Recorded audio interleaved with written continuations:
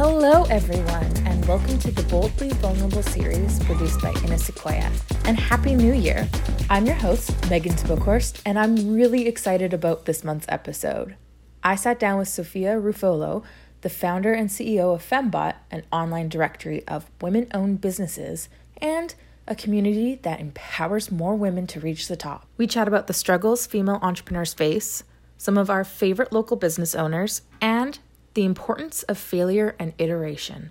But my favorite part, we have a really important conversation on mental health, both in the workplace and as entrepreneurs. Thank you so much, Sophia, for joining me today. I'm really excited to have you on the podcast and to dive into a conversation on how we can better support female-owned businesses. But before we even get into that, can you share a bit more on what Femmebought is and what inspired you to start the business? I absolutely can. Thank you for having me. I'm so excited. I love what you're doing. And anytime there's a woman-owned business and I just can tell that it's going to shine, it touches my heart. So you asked me what it is that inspired me or what it is that Femmebought is. We are many things to different people. At our core, we're a directory. And that directory is a community. It's a community of women who we put out there to help them get business. And the idea is really simple. We want to support women-owned businesses. And we do a lot of things to do that through mentorship, through events, through our directory, and through networking, and just even giving them lots of love on Instagram. Yes, you always are one of the best accounts I see out there, truly championing your community through Instagram, and having my business on your directory and having some of our clients' businesses on your directory. I am personally very grateful for that. So roughly how many businesses do you have listed on your directory? So right now we have about 300 businesses. Wow. Yeah, it's exciting. Hey. The only reason we don't have more is because we can't keep up. So shout out to those who want to help us along. We have hundreds of businesses that are in the queue, hundreds of businesses that we know about that have expressed an interest that we need to do a little bit of just verification, making sure, of course, that they're women-owned. Yes. And then we want to put them up there. So really, if I were to pull a number from the back of my head, we're looking at 1,000 businesses just sitting out there waiting for support and help. That's incredible. That's so exciting to hear. And it's in multiple cities now too, right? You're not just in Toronto. That's right. We're global. Woohoo! I love saying that. We formally launched in Toronto. We for a couple of reasons. One is the community in Toronto of women businesses is the most inviting and collaborative space I've ever seen. I can second that, yeah. And we really thought that this would be a great model for the rest of our cities. Yeah. So we are also in Chicago, and we will formally launch in Chicago in the spring. Mm-hmm. But not to worry, if you're looking for Chicago businesses, they're already on the website. We've already got some of them listed. And if for anybody listening who's a Chicago woman-owned business, reach out because we love you and we want to see you grow and thrive.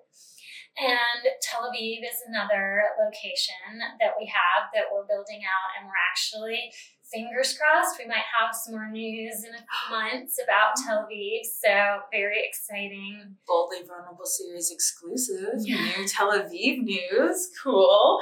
So that's those are our major cities, but we've also got a big contingency in Nashville. Oh, I know. I had to throw that out there. That doesn't surprise me. I think Nashville would be a city with a lot of really awesome female hustling entrepreneurs. Super, super cool. Uh-huh. Super cool women. Yeah. Also, I was creeping some of the businesses in the other cities because I knew the Toronto ones pretty well, but before I chatted with you, I wanted to have an idea of how Chicago is doing, and there were some that look so cool. It's almost tempting to just open up a Sequoia content studio agency in Chicago as well, just to work with them. Well, how can we help? Let's get Toronto stable first, then it'll look global.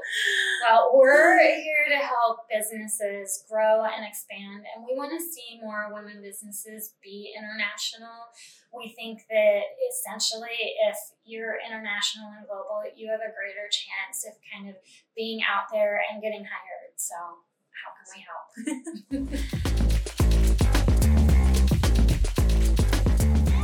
Correct me if I'm wrong, but this is a side hustle for you, isn't it? It sure is. Have a full-time job in addition to this.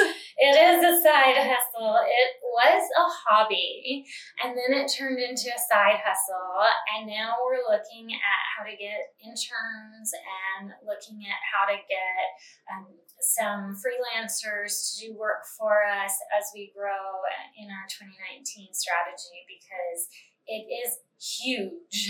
Yes, especially when you have that much of a queue waiting to get on, which is exciting, but I know it can be a struggle for new businesses when you're trying to work lean, you don't have a lot of man hours or manpower, but you've got such a exciting and valuable concept that people want to get involved. It's a tough struggle for a lot of entrepreneurs, and I commend you for managing it as well as you are. Thank you. So in addition to the directory, as you mentioned, you host events and you're in conversation with a number of female business owners through Femmebought. So in your experience, what has been the biggest need women entrepreneurs are struggling to meet? Dollars, money. Dollar bills, yo. Right? So, I mean, that's what precipitated our Girls Just Want to Have Funding series. Great name. Oh, thank you. That was me. I will give a shout out to my spouse because he helped me formulate the name to make it better. I had Girls Just Want to Get Funding, and he's like, nah, you got to go straight with the straight up quote from Cindy. Yeah. One of our icons. And it's money, because without money, you can't really move your business forward. There's only so much you can do by yourself. And I think you wrote about that, right? Mm-hmm. About kind of wanting the premium and having to, and realizing that going premium isn't available until you start getting some cash flow in. And so what we try to do is get women access to funding and to information about funding, and then also get them access to people that they can consult with to talk about their funding needs. Because what we know is, I think it's, depending on who you ask, 2 to 4% of VC capital goes to women. Mm-hmm. And, at corporate spend, a very low percentage, under 5% of corporate spend goes to vendors, women businesses who are vendors of these corporations, and we're trying to change that. Which is not easy. I know, having my previous history in the entrepreneurship world, it's a tough challenge we face, and there's no simple solution. I know that part of the problem is just that when you see it with businesses that are targeted for female customers too, when they go to pitch venture capitalists, when they go to talk with funders and they're trying to explain their businesses to men, when the business is targeted for women, they don't understand the customer problem, so they don't see it as a customer problem that needs fixing, so they just don't fund you. Mm-hmm. It's incredibly frustrating to hear those stories. It drives me up the wall because I want the solution these women are coming up with because it's my problem, so fund them so I can have access to it, please. Well, that's exactly right. And you hear these stories and it breaks your heart. And it's sad to say it's not just VC men, it's also VC women out there who aren't necessarily doing the support for women. And to all you VCs out there who are supporting women, thank you. Yes, thank you. Bless you. And I mean, that was also one of the things that precipitated Femmebought start, was women supporting women. So there's a urban myth out there is that women don't support women. But then when you come to places like Make Lemonade, that's not true, because we're sitting here in their office and we are talking about collaboration, and we're stronger together, and it's collaboration over competition that makes us succeed. And so we just have to get that message out there, and women probably need a bit more coaxing on how to sell themselves. Yep. And so one of the things that we're really working on for 2019 is how to sell yourself to get that money. Sign me up. I'm there. And it's so true. It's on both. We want to champion and support ourselves and each other. I wrote a piece, and I'm pretty sure even you shared it. It was the 10 really simple ways to support your entrepreneurial friends. Yes! That piece blew up unexpectedly, which thank you, Sequoia community, for that. But I noticed that of those sharing it, of those championing it, a strong, significant portion of those people were women. And it's not to say, like, my female community is pretty strong, but I'm also pretty balanced in who I have on Facebook for men and women, surprisingly. But it was still the women who are like, check this out. This is amazing. These are all true. These all help. Because we want to be able to lift each other up and not compete. It's collaboration over competition. It's seeing everyone succeed. We all know that there's space for all of us, even if we're in similar fields. And that's really inspiring. And I don't think that's something you see with men nearly as often. I think men working personally in a co-working space that is more gender balanced, actually, I would say it probably leans towards men a little heavier. You see a bit more of that male competitiveness getting into some of the conversations in the co-working space, whereas you don't get that with women as much. There's a little bit, but really that stereotypical ideal of catty women fighting with each other, it's not a reality. It's a myth. It's a myth. And the ones that you see out there, they are the exception, not the rule. Mm-hmm. And that's a lot of why Femmebought exists and why it is so big. Mm-hmm. And I can share one of the surprises to me about Femmebought. I thought when I started that it would be the consumer, the folks out on the street that would love the message and love the mission and go out and use their dollars to support women. Do you know what I'm finding? What? I'm finding that our members are supporting each other. They're hiring each other. And so because they know about the directory and they go on and they say, I need a writer, mm-hmm. I need a photographer, I need SEO, I need a workspace. And they're going out and they are finding their vendors on our site. Amazing. Which is really, really exciting. So to think we've got 1,000 women that we're trying to get on the site, and it'll be 1,000 more people and options that folks have to kind of share and hire one another. It's really exciting. Super exciting. So, and on the different side of things, your website shares the stat of 2017's Fortune 500 list featuring a quote-unquote record high of 32 women CEOs. It mentions, obviously, that 6.4% share of the pie is not enough, rightly so. So for those women who aren't looking to start their own business, because it's not for everyone, but are rather looking to grow within their corporate positions, what do you think are some of the things they can do to even the playing ground and see more equal representation on future lists? I love this question. Oh, thank you. So there's a lot of things that women can do. And you hear a lot about mentorship, but there's also something called sponsorship.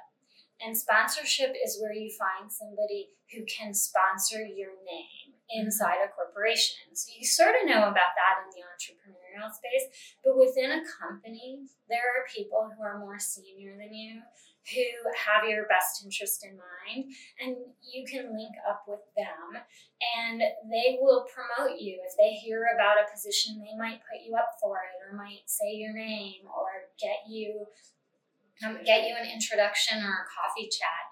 And so the two things to take away from that is see if you can find as many sponsors as you can within your organization or within other organizations that would put your name forward. And the other is ask people for coffee. Mm-hmm. Just because they're more senior than you, part of their leadership role is to coach and mentor, and it should be on the fly, in the moment, and that's what they do. So take advantage of that. Totally. I remember way back when, in an unknown date to anybody, because I will not admit it, when I was an intern at Lululemon, it was nerve-wracking and almost terrifying for me to ask some of these very senior folks at Lululemon Athletica, one of the largest brands in Canada that I could think of, to just take 30 minutes to go get coffee with me.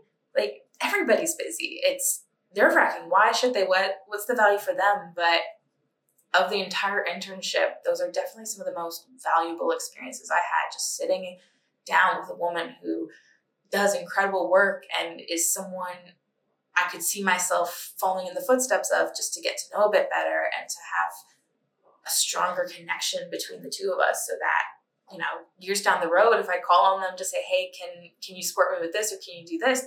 They'll, first of all, remember me still.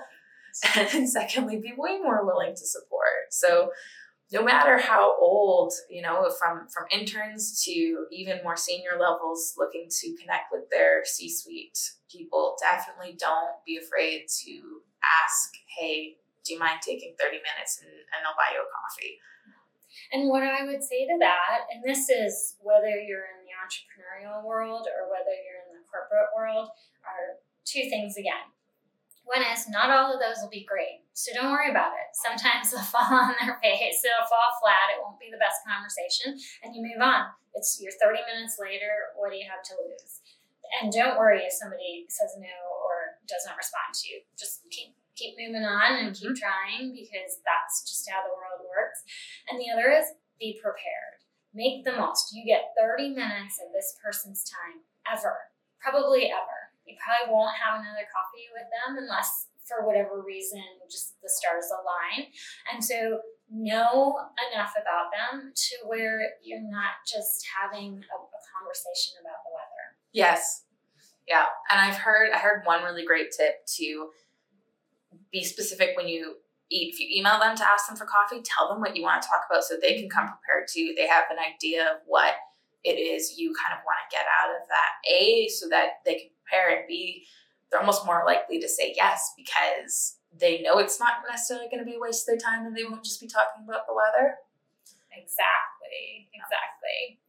So then for those of us who aren't necessarily in the corporate world, what can we collectively do to find more equal representation in CEOs? Because I personally want to see more female CEOs out there. They're some of my biggest inspirations. So how do I get more than 32 women on a Fortune 500 list? Well, I think there's a lot of things that we can do. Femmebought in and of itself, the idea of Femmebought is to create those companies where women are their own CEOs that grow to Fortune 500. So dream big or go home, right? Build that empire, ladies. Right? And we have big corporations. We have emerging corporations on Femmebought that I just know these women are going to be stars, and they are going to be that next CEO on that big corporation that Trudeau or Trump or whomever calls when there is a financial crisis. And we want to be in the room and giving the answers. And right now there's only 32 to pick from. And so to all you ladies out there who are starting your company, dream big and create that next company. And for those of us who are thinking about it from a little bit more passive position, when you buy from a company that has a woman CEO, that has a women executive team, that is owned by a woman, because putting your dollars there shows that you have confidence in their leadership and management. Very true. Very, very true. Can you give us an idea of some of the amazing women-owned businesses featured on your directory? Are there any favorite children you have, essentially? That's what I always like to call them. They're like my favorite child. You know what? My grandmother used to say, I have two eyes, I love them both. But what I can do is name a few that have inspired me. Yes. If that's fair. Please. And who helped me get my start, who I think are the future of the world. So Claire McCallum, and she's going to blush when she hears that I mentioned her. She designed the Femmebought website and the Femmebought brand. And it's a beautiful brand. I think so. I get compliments all the time. I like to say that I can spot talent, and I hooked up with Claire by following her Instagram feed. So for those of you who just have an Instagram feed and do spend your time curating it and making it look good, that's a great start, and your start is never too small. So her brand, and now she's my brand strategist. She's kind of my everything, because if I have an idea, I run it by her. So I would say her. Another one is Mimi Boyer, who you and I talked about, I think, a little while ago. But Mimi is just an inspiration. And watching her develop her brand over the course of the last year has just been really fun, because I saw what she could be. I see what she is today, and I know and see what she's going to be in the future. And it's just really an absolute inspiration to watch over the course of this time how women grow. And then the last but not least is you. Oh, see, now I'm really happy this isn't one of our video podcasts, because I'm going to turn as red as a strawberry. But you know how I just have an affinity for your content that you roll out, and I send you these personal notes. I love them. They make me so happy. And they speak to me, and I can just tell if you're speaking to me, it's not because it's localized to me. You're speaking to an audience and really resonating with them. And so I will give a shout out to you as my third. Definitely didn't have to do that. I'm not paying her for that at all. That's true. She's not. Really not. Now I'm all blushing in the throat. By the way, for those wondering, Mimi's brand is called Happy on Mondays. Oh, yes. I should have mentioned that. She's Mimi, and she is happy on Mondays. It's just so true to who she is that the two go hand in hand. One of the most inspiring quotes that keeps me going through the entrepreneurial struggle is, if you are 100% happy with the first iteration of your product or service launch, you launch too late. Everything I do, I think about that. Right now I'm considering redoing my website, and it's so funny because there's this part of me because I paid for the first version of my website, I invested the money in it, which, don't get me wrong, was the smart move. I wouldn't be able to do that for the second version. I know I can build a website. That's a whole other conversation as to why I outsourced, but there's that part of me that's like, why? You spent the money, don't. But then I remember, if you're happy with your first iteration, it was too late. Yes, you need to iterate in the moment and keep things fresh. And I've learned so much in these past 6 months that have changed sort of how I do my business, that my website needs to be able to reflect those changes to keep getting my clients. Well, you have to be able to refresh, right? It's I listened to I think it's the CEO of Simple, and one of the things they do is they change their design constantly to keep up with the marketplace. And, it's hard when you talk about websites. That thing is your baby. I put my heart and soul into the first design, the second design, the third design, and now we're going to do a back-end change to ours to make it more sophisticated.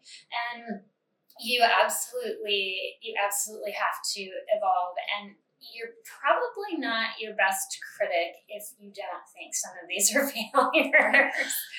No. But, thinking about what's your biggest failure of the day, I feel like being an entrepreneur and a side hustle is a constant battle of failures and roller coasters and successes. So I go up there and I'm like, oh my God, this just happened. Oh my God, this just happened.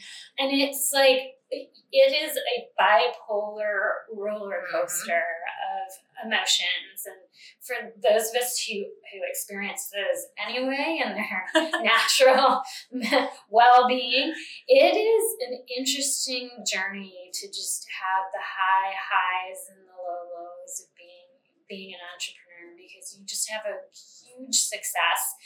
Somebody signs on to do something that you have just really put all your hopes and dreams on, and they say yes, and then all of a sudden somebody says no that you thought was super easy sell on them doing it, and you're just like, why did this not work?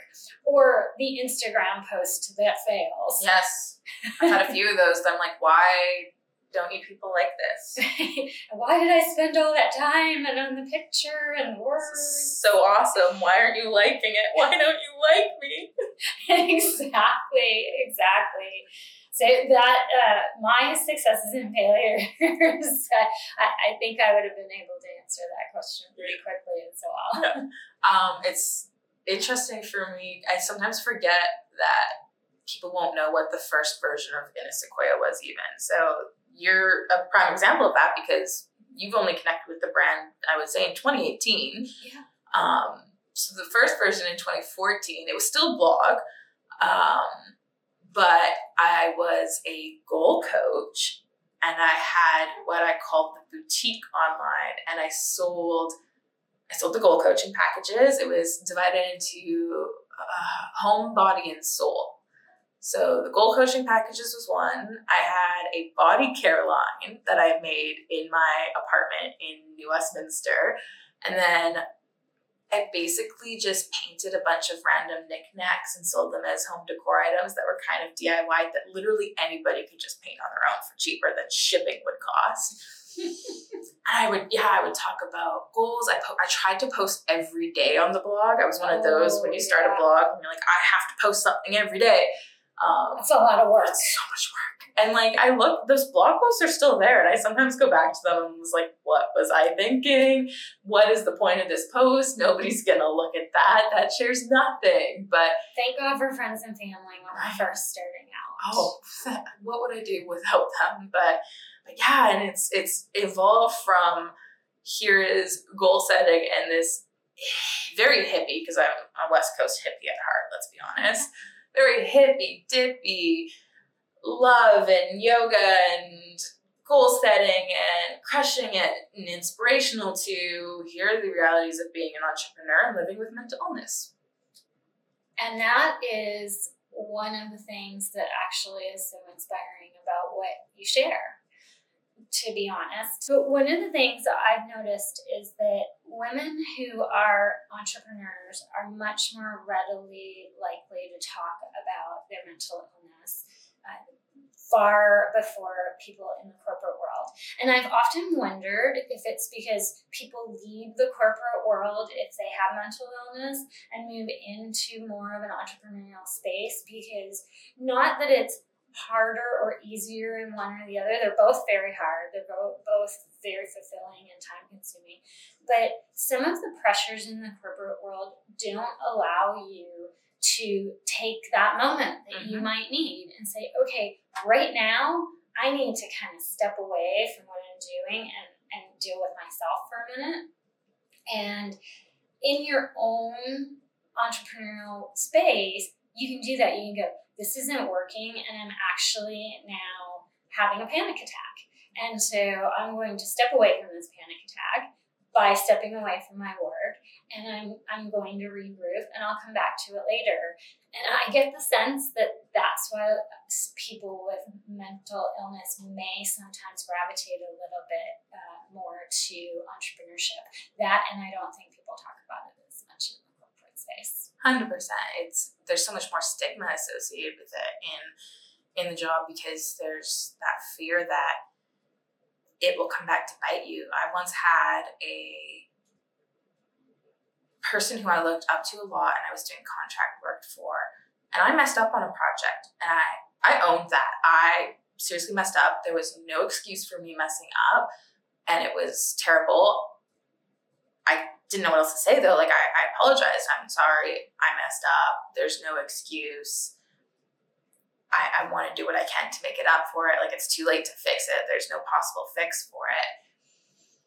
And it was her who brought my mental illness into play. It was her who said, I know you have your mental illness, but I don't think that's an excuse for, and I shut down. I didn't say anything in the moment, and I regret that to an extent, because you don't have a right to bring my mental illness into this conversation if I haven't brought it in myself. I did not once talk about my mental illness. I did not once use that in any of that conversation. I told it to her in confidence. If you're going to say to me that I'm using my mental illness as an excuse when I did not even say it was anything related to that, all my respect for her was gone. Well, that's why people don't talk about it in the office, because it is, mental illness is something that you live with, and you accommodate that with a variety of things, whether it's through doctors or wellness activities. There's a whole host of things that you do, and it doesn't impact your work, and the two are mutually exclusive. And the problem in the eyes of people who may not understand or may not necessarily be ready to appreciate it is they are not able to disassociate the two. Mm-hmm. And, if there's something that you screwed up, it's necessarily because you're having a panic attack or an anxiety attack, or you're having whatever moment you're having, where it actually really has nothing to do with that. You know what? I read your email wrong, and I executed incorrectly, period. I didn't read it wrong because I have anxiety. I read it wrong because I was rushed and didn't read it right. And so that is one of the challenges that working for yourself allows you to overcome. And it doesn't mean that you have any less or more challenges. It just means that you can adapt to your own physical well-being. So on sort of that topic and in business growth and development, what has been your biggest hurdle in growing Femmebought and building the community that you have amassed? Oh, that one's easy. The luxury of time. Right. I think all of you listening probably feel that way. I mean, for folks who have a full-time job and a side hustle and have children, I don't even know. My hat is off to you, because I only have 2 of the 3 of those factors, and I want to do so much. I want to be everything to everyone in my day job, and I want to be everything to everyone in Femmebought. And I feel like I have an obligation, and that I owe it to Femmebought and the community to do more and more and more. And sometimes, unfortunately, I just don't have the time to do it all. Exactly. You have to take care of your mental health and your boundaries, respecting your own personal boundaries before anything else. Because if that fails, everything else will fail as a result. It's a domino effect. And I think women struggle with that. Yes. Women struggle with boundaries as a general rule. We are, as the community, and this is not meant to be a stereotype, because there are certainly exceptions, but within at least my community of women, we always want to please. We always aim to please. We want to be able to say yes. And at a certain point, it's like the water is bubbling over the pot, and now you're like, oh my God, what do I do? I can't sleep, or I can't eat, or I can't take time to use the restroom. And so that is one of the big struggles of being in anything and everything that we do, whether you're an entrepreneur full-time or in a side hustle. The luxury of time, and then just maybe, standing up and touching your toes every once in a while. Well, it's interesting the setting the boundaries, because as in dating with career, if women say no matter how nicely we say it or how reasonable we are, we're the bitch. And that's just not fair. That's my least favorite world word in the world, because it really, it has so much meaning behind it, and it is thrown around, but yet you can't use it when it's when it's appropriate, potentially. Like, why are you being so horrible to me at this time? And it actually has nothing to do with gender. But, you know, we are kind of expected to say yes a lot. And you know what? We as a female community owe it to one another to join arms together and prop each other up and be able to tell each other to say no. I had a woman who I love. She is just a rock star. And she was telling me that she doesn't necessarily want to be profiled in things because she will get more correspondence than she can handle, which I completely understand, because I too get more correspondence than I can handle.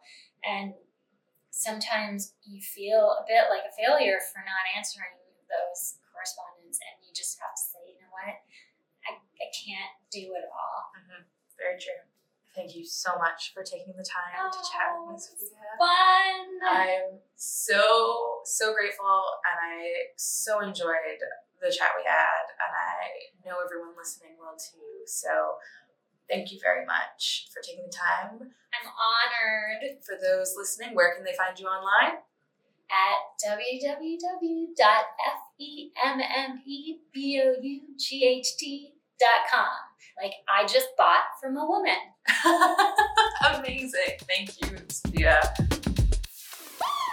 You just heard from Sophia Ruffolo, the founder and CEO of Femmebought. If you like what you heard, go ahead and hit that subscribe button to enjoy more conversations with radically vulnerable folks once a month. And be sure to subscribe to our community at inasequoia.com.